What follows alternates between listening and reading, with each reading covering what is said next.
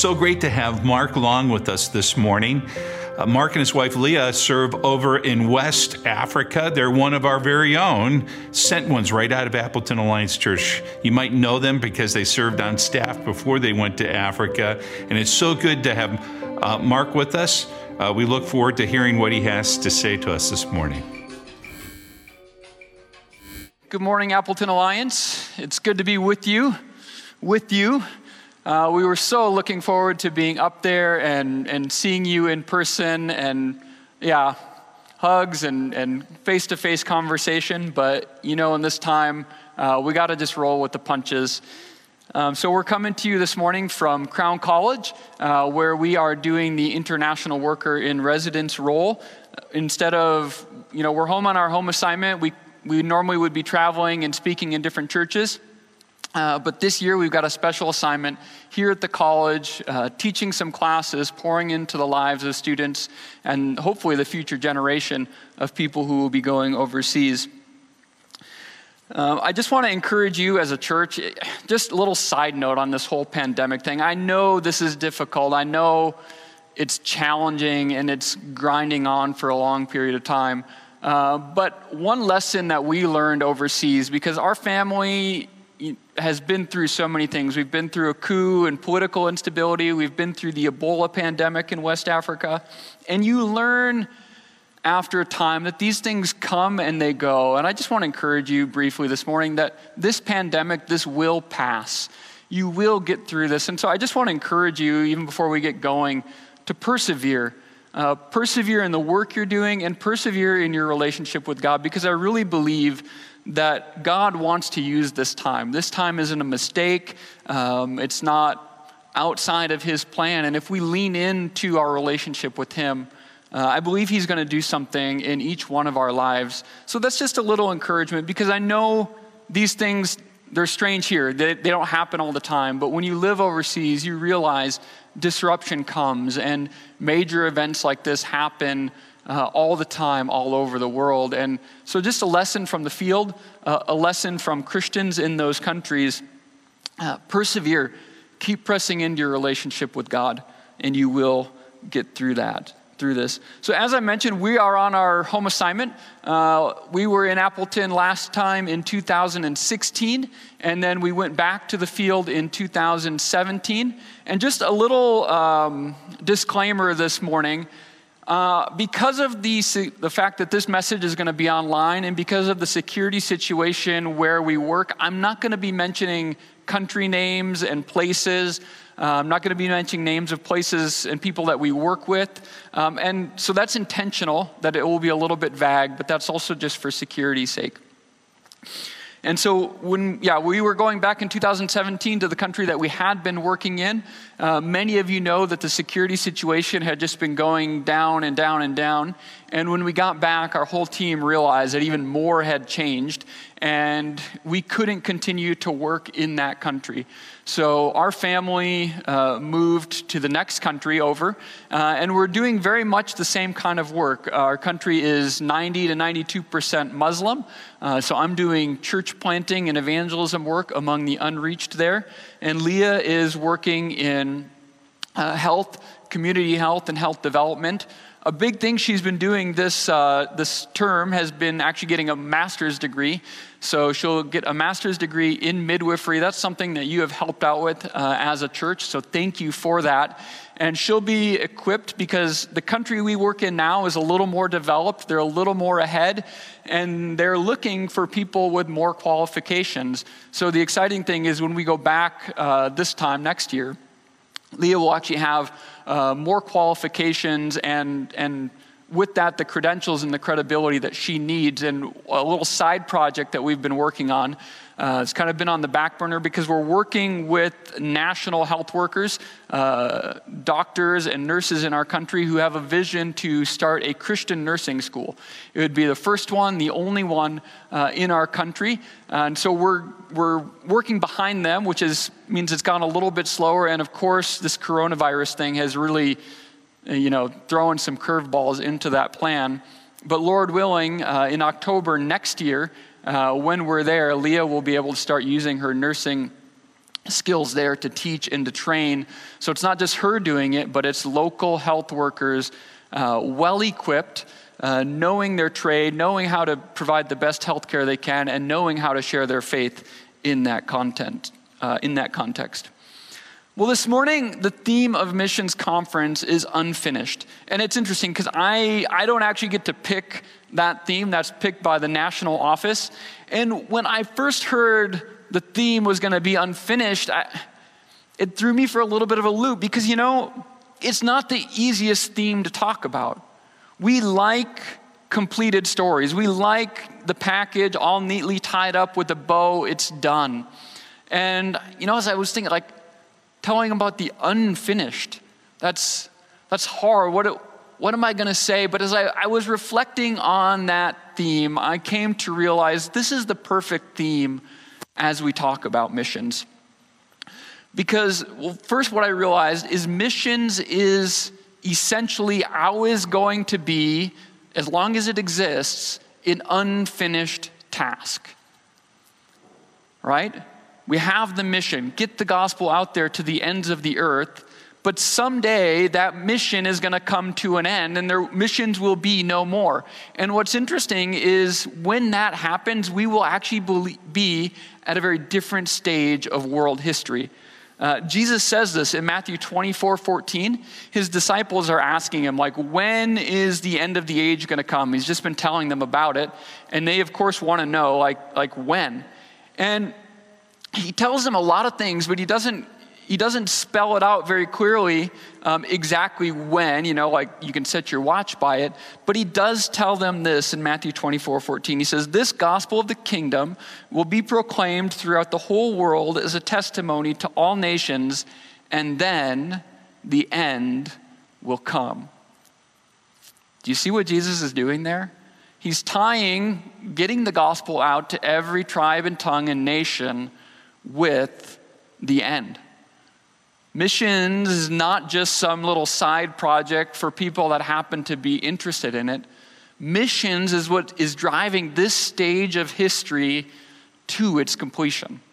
And that's why I say when missions is done, we're going to be in a very different time. And until that time, missions will always be unfinished.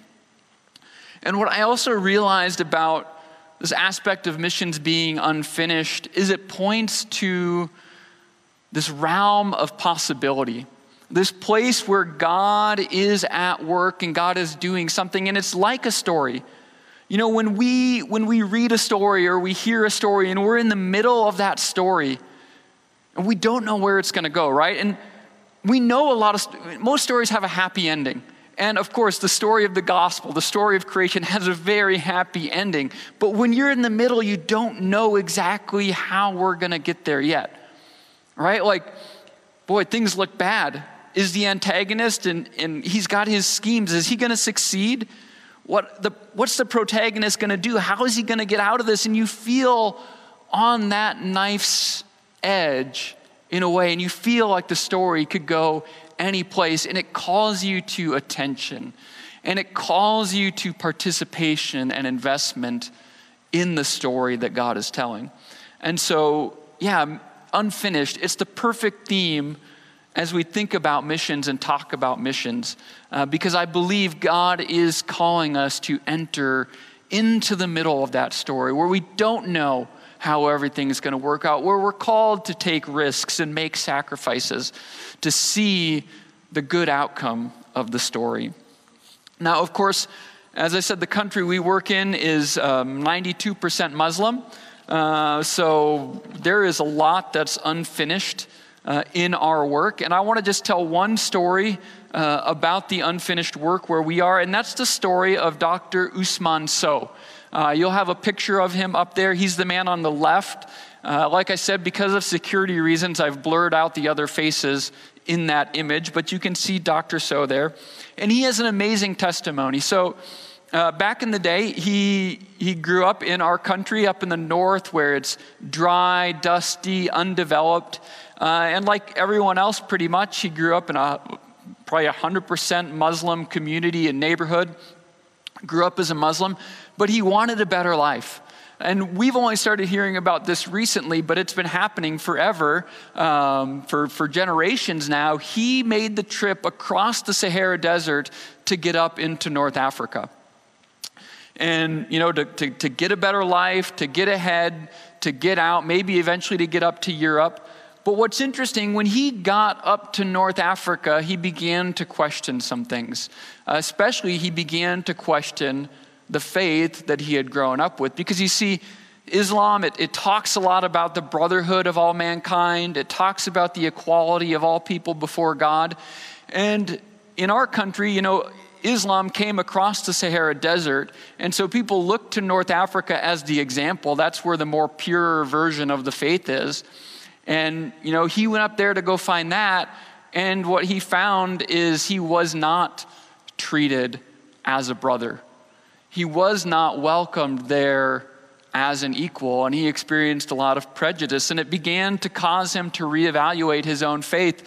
And he even told me, I kind of had to laugh about this because was a pretty straight-laced guy, but at one point he was into this Rasta phase where he had dreads and dressed as a Rastafarian, was into this sort of like Pan-Africanism. We've got to get back to the old African gods and that sort of a thing. But he also began to look into Christianity. And that was because a man had gone from North America and intentionally got a job in a state-run university in North Africa where they needed professionals to teach. It was, I don't remember the subject exactly, it was science of some sort. He was a believer, and he went there to use his gifts to teach in this state-run university under a dictator in North Africa. And by that time, Dr. So had gotten accepted into the university in that country. And God brought these men together.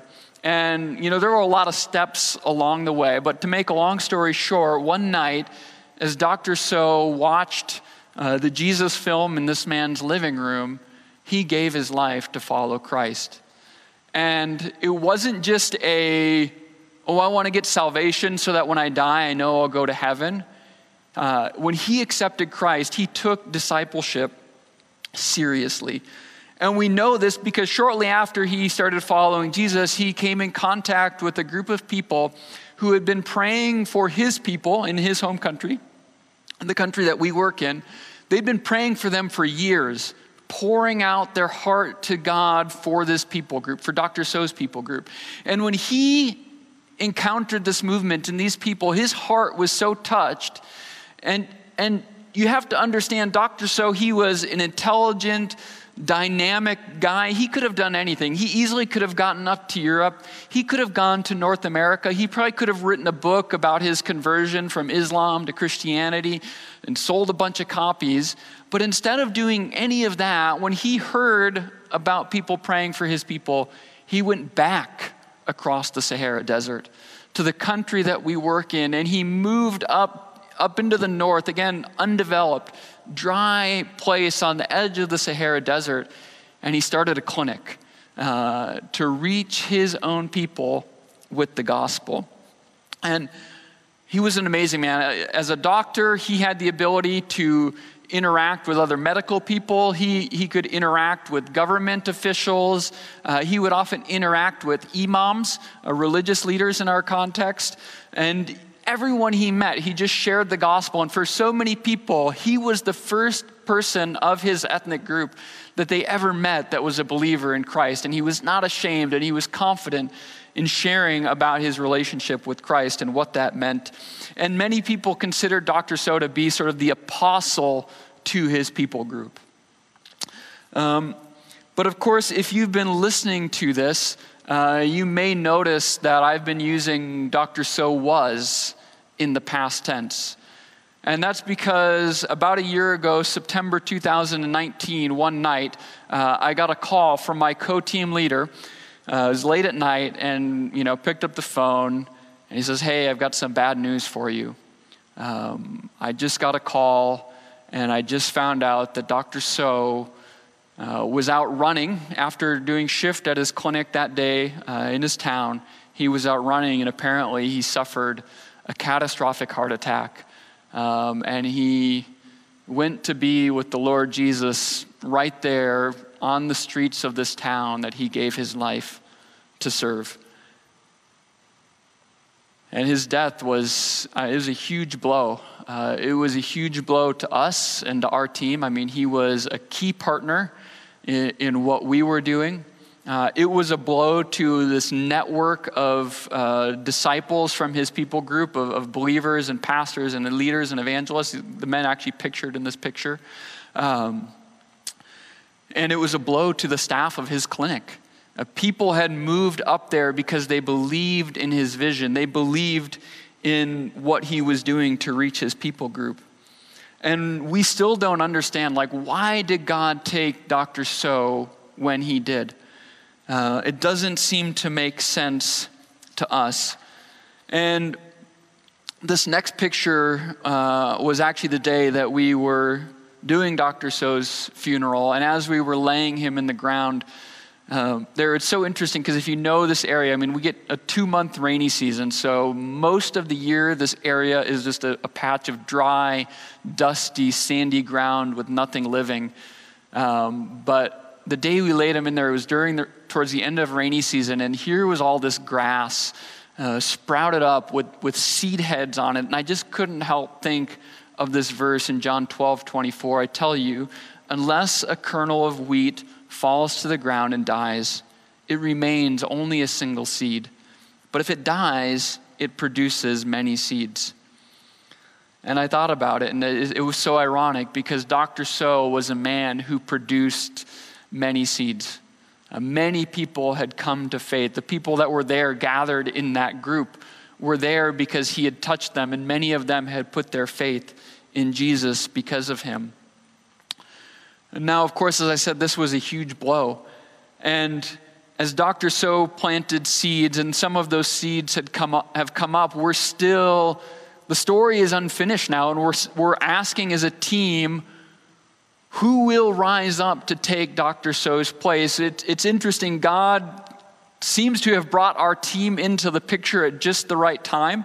And it's so amazing because we had just the right people with just the right gifts on our team in medicine, in evangelism, with language, and in the same network of relationships to help hold this work that Dr. So was doing.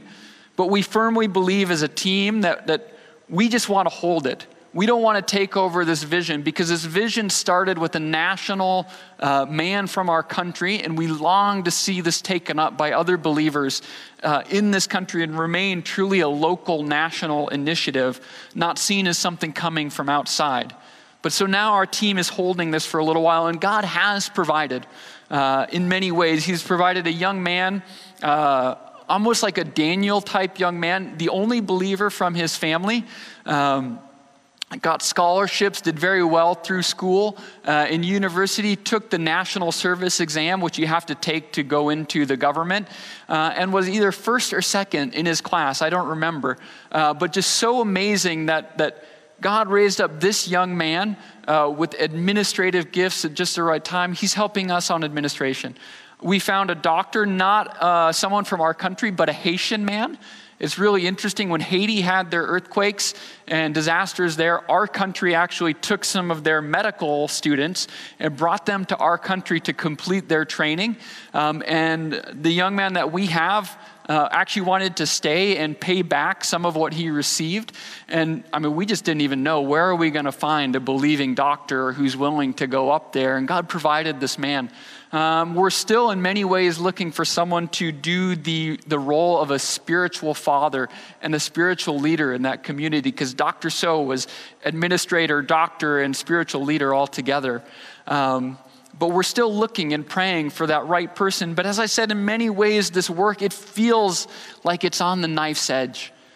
If one thing goes wrong with the government papers, if we lose some of the staff and some of the people that are committed to this thing, it could so easily fall off on either way. And Dr. So's vision to reach his people with the gospel could so easily fall. But that's where we find ourselves, in the middle of the story, and we are seeking God. What is he going to do? How is he going to come in and carry this work forward to reach these unreached people? Now, I do also this morning want to look at Scripture, because the story, it might seem a little hard, it might seem a little discouraging to be in that middle of where is this going, but I don't think this kind of situation would be a surprise to the authors of Scripture at all. I want to first look at Philippians chapter 1, verses 4 and 6. And we have to remember, Paul isn't writing this from his comfy living room armchair. Paul is writing to the Philippians in prison. He's going to go on trial for his life because of his testimony, because of the work that he's been doing. And not only that, the Philippians have blessed him, because in those days when you were in prison, you didn't get 3 square meals a day. If people didn't provide those for you from outside, you could likely starve to death before you ever made it to your trial. So the Philippians, he's joyful because they've supplied his need. They've sent a gift to provide for him, but they've also got their own problems. Later on in the book, he's going to address the fact that there's people in conflict within the church, and he's going to beg them to be reconciled to each other. But in that context, in this unfinished, uncomfortable context, he writes this. He says, I always pray with joy because of your partnership in the gospel from the first day until now, being confident of this, that he who began a good work in you will carry it on to completion until the day of Christ Jesus. And I want you to see 2 things in there. First, their partnership with him in the gospel.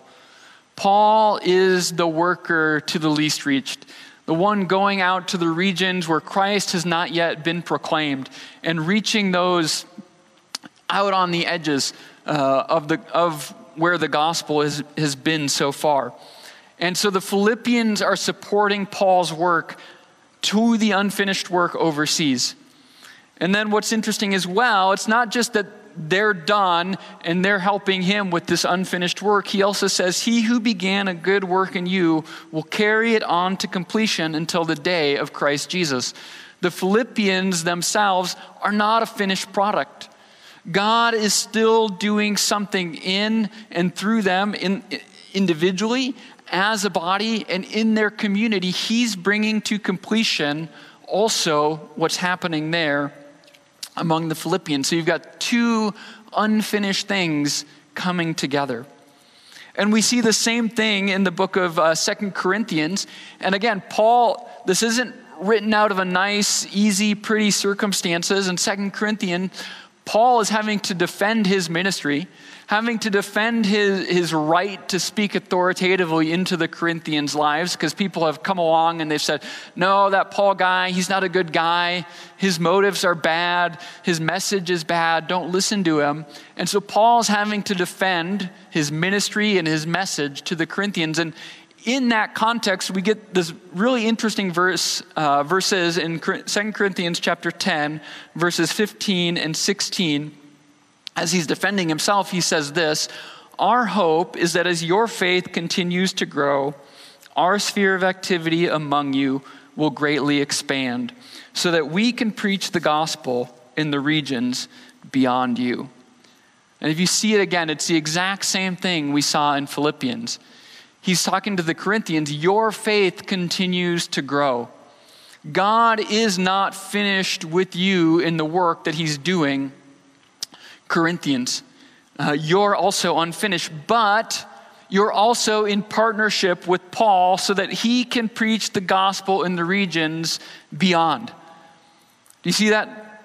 They're supporting him. He wants to work with them to go into the unfinished work of preaching the gospel in the regions beyond. And again, God brings the unfinished Corinthians together with this unfinished work that he's doing among the unreached and does them together. And I firmly believe that God is inviting the U.S. Alliance family into that unfinished space, that sacred space, that realm of possibility where he's doing new things. He's bringing redemption and healing, and he's weaving your church's unfinished story together with the unfinished story of those who have never yet even heard his name. And he's bringing them together to complete them together. So Appleton Alliance, there's so many other stories of the unfinished. I wish I had time to tell you this morning that we see God doing in our country, amazing things. But basically this morning, I want to ask you, are you ready to lean into the unfinished with God as a church? Are you ready to go into that, as we saw in the very beginning, into that task that God is doing that all history hangs upon? Missions, again, is not just the side project of the church. It's the thing that's moving history forward. And amazingly, God invites us to participate with him in that. Are you ready to get involved in that? There's no just ordinary time where we're just sitting around twiddling our thumbs waiting for the next thing. God has declared his mission. He's declared his purpose, and he invites us into that to make a difference. Not just a temporal difference, we had a nice project, but to make an eternal, everlasting impact on the kingdom of God and on the nations of this earth. And I hope you've also seen that diving into the unfinished, it doesn't mean neglecting what God is doing among you. And that's what I love about you, Appleton Alliance Church.